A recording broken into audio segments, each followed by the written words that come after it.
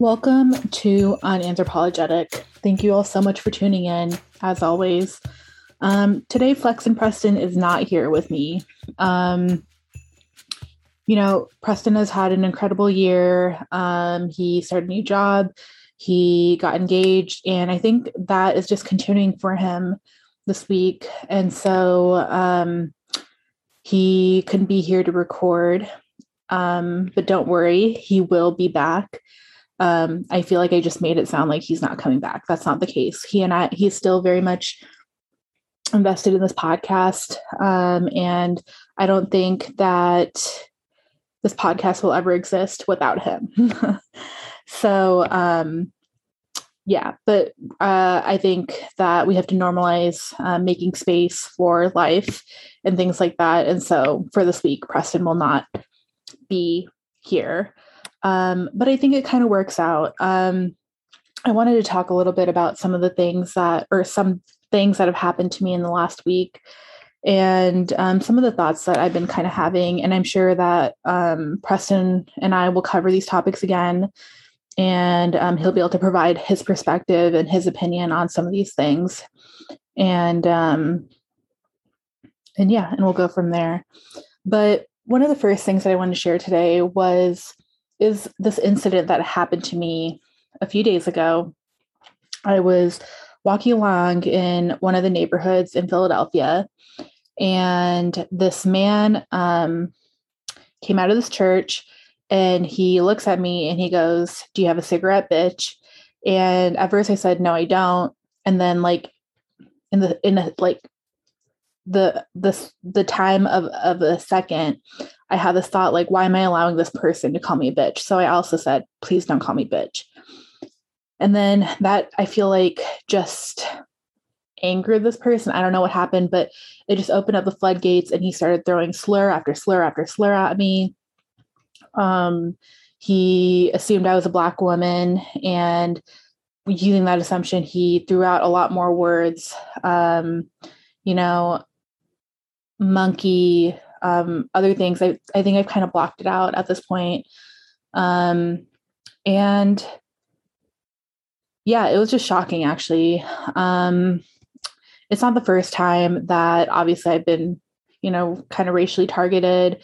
It's not the first time that I've been mistaken for a Black woman. But for whatever reason, this kind of really had me shaken. I think it's because I was like in this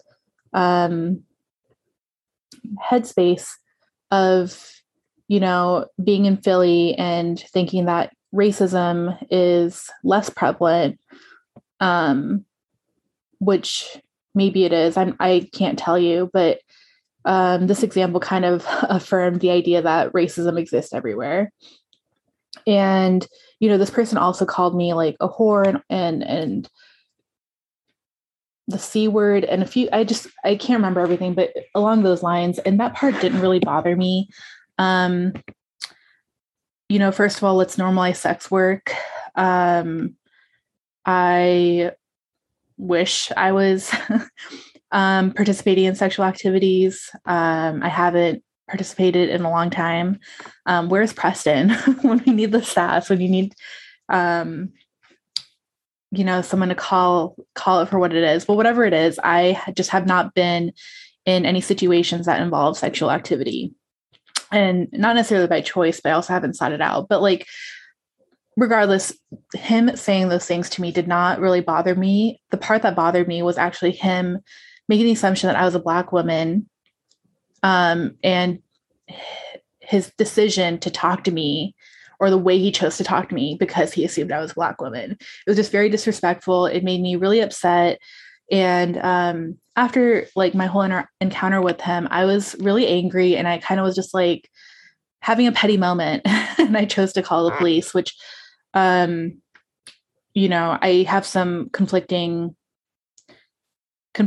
feelings surrounding that decision, but I ended up calling the police. I gave them a full description, and the person I was talking to me, I assume, and this is, maybe me racially profiling or something like that, and I really apologize, but I assume that that person was a Black woman. And she asked me, are you okay? And I said, I'm just really angry. And she was like, trust me, I know. And that part also really stuck with me through the last few days. And it's just unfortunate. It's just unfortunate that two people who are complete strangers can have this mutual experience because they've experienced some of the uglier parts of humanity and things like that. And I don't know, it just really bothered me. I was more angry than anything. Even now, when I think about that man, I feel like I'm ready to lay someone out. And I I've been thinking about just checking, what the laws in Philly are, so that if the opportunity arises, if I ever see him again, and if he ever treats me like that again, that I can at least take some type of action that doesn't involve just calling the police, whether it's using like mace and anything else I just won't mention in fear of retaliation and things like that. But yeah, and the other part of it was that there was a white woman who witnessed the entire thing happening, and I kind of went over this on Instagram. And I think I'll save that part for another day. But I just wanted to share this with all of you because I think it's just made me really think a lot about race and social constructs and things like that over the last couple of days. And one of the things that I think have been missing from Preston and my conversations when we talk about social constructs, and it's not because I don't want to speak for Preston, but I do believe this is true. This would be one of his beliefs, but just because something is a social construct does not mean that it is not real or not valid.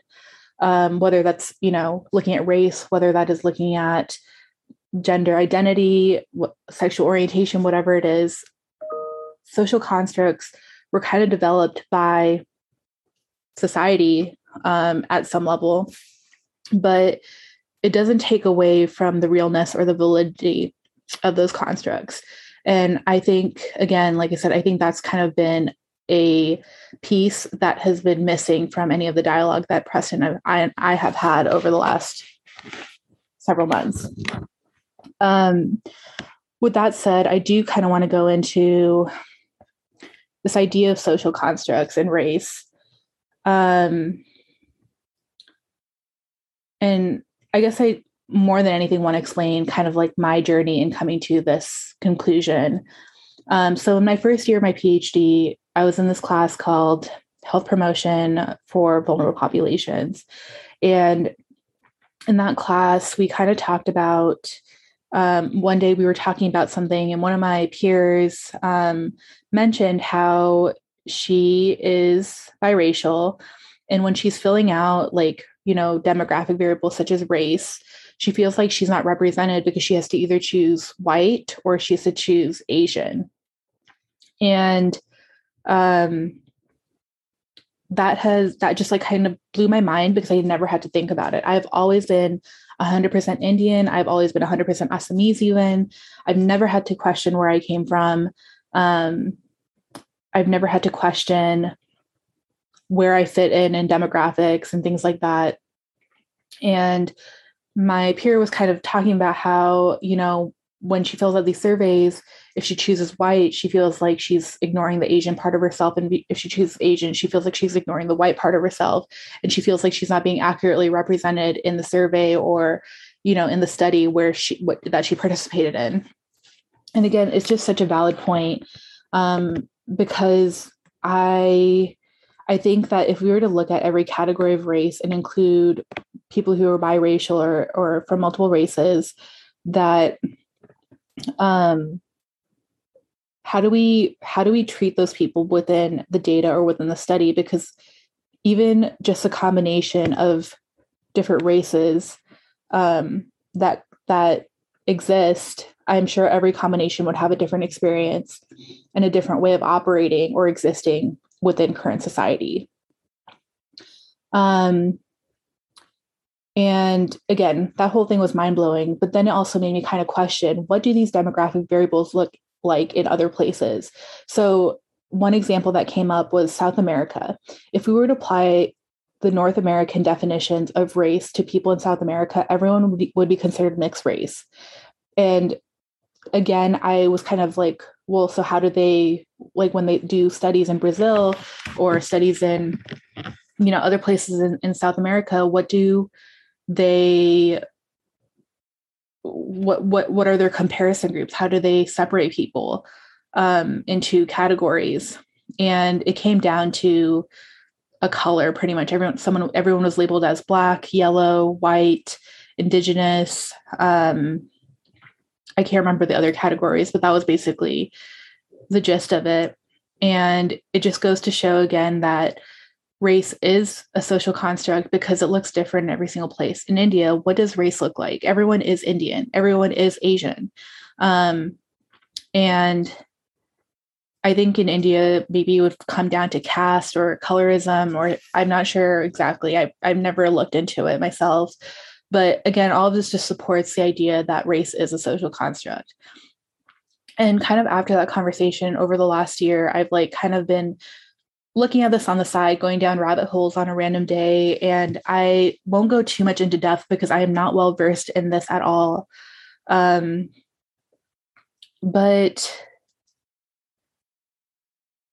I feel like I would completely butcher it, but I've been reading a lot about how we categorize race. And it seems like in a lot of ways, it just comes down to skin color and for numerous reasons. And that is the worst reason to categorize or to use as a basis to categorize race. And the reason why I think that is because skin color changes. Me as an individual, I have gone from being fairly light. I wouldn't say light. Let's say like a light medium skin tone to being a dark skin tone, not deep dark, but just dark. I wish I had MAC foundation shades to kind of highlight the range of skin tones that I've been. On my passport, there's a picture of me from when I was like 16, and you can't see any of my facial features because I got so dark. So all you can see are my like eyes just glaring out of the picture and my teeth, and that's it. So that's why I think skin color is not the best indicator of race. And even when we look at it from a genetic standpoint, none of the genes cluster in a way that can allow us to separate people based off of this so-called race. Even from a genetic standpoint, again, I think that humans are like over 90% the same. Everyone has the same DNA, and there's like less than 10% that contributes to our outward phenotype, which again, for certain traits can change over time due to things like sun exposure. And so these are just things that, again, I've been thinking about. And again, this isn't to take away from the validity of it, validity of being part of a certain race or part of a certain demographic, because the experience is very much real. The experience of being Black or a person of color, or a woman of color, those experiences are very real. And again, the reason why those experiences is more so because of the institutions and the systemic setup that surrounds us for whatever reason. And I would love to have a day where I go down the rabbit hole of understanding the historical psychology behind why people believe that they're more superior than other people. And I mean, even in the present day, this still exists. I would love to go into that more just to understand it more. But I've really been thinking a lot about that and like, where did this idea come from that just because you have a certain type of skin color or that you came from a certain place, that you're more or less superior depending on what it is, or that you deserve better or worse treatment I think I've thought about this off and on my entire life, but just because of this current events in my personal life, I have just been thinking about it more and more. And I don't really know the answer. Obviously, I don't know the answer. But I think it just is something that we all need to think about. Like, why did we decide that white people were more superior, even from a data standpoint? In a lot of studies, white is used as the reference group, straight is used as the reference group to compare all the other like population demographics. And again, my question is why? And I think at the end of the day, it's because the assumption is that these demographics have had the most opportunity to thrive. But again, it just comes back to this question of why is it like that? Why has society set up systems that make that the assumption? I don't know. Again, I want to get more into it, and I would love for research to move away from using these demographics as these reference groups, because there's something that feels really gross about it. But yeah, I just wanted to share those thoughts. Definitely, if you have any thoughts or if you know anything, if this is something you specialize in, definitely reach out, because I would love to learn more about this. I would love to have the conversations to, kind of enrich my own knowledge as I continue to read about these things on my own time. But yeah, I hope that, this was thought provoking and that you took away something from it. I'm sorry this is a really short episode, but I can't do much because I am not the sass of the show. That is Preston. Preston is the personality. He's the magic, the wind, he's the personality. And so I'm kind of keeping this short. But thank you all so much for tuning in. Definitely go follow Preston at Flex and Preston or Charming Preston. Follow me at Miss Kimona or the Bumbling PhD. Definitely follow the podcast at Unanthropologetic Podcast. Definitely come on again if you have anything to contribute to this conversation, or if you want to share your experience about like a shitty white man who ruined your day. But just know that, again, we appreciate you all so much. And this podcast has really been such a great way for, at least for me, to kind of come into my own and continue this journey of self-exploration in a way that is meaningful and intentional. So again, I appreciate all of you for tuning in and kind of being on this journey with both Preston and I. And I can keep babbling. I think Preston would, come in here and say something like, oh, those water signs. Those water signs are so sentimental, but he's not wrong. I do really appreciate all of you. And Preston will be back for next week's episode. So definitely come back to get the sass, get your daily dose of sass. But till next time, take care.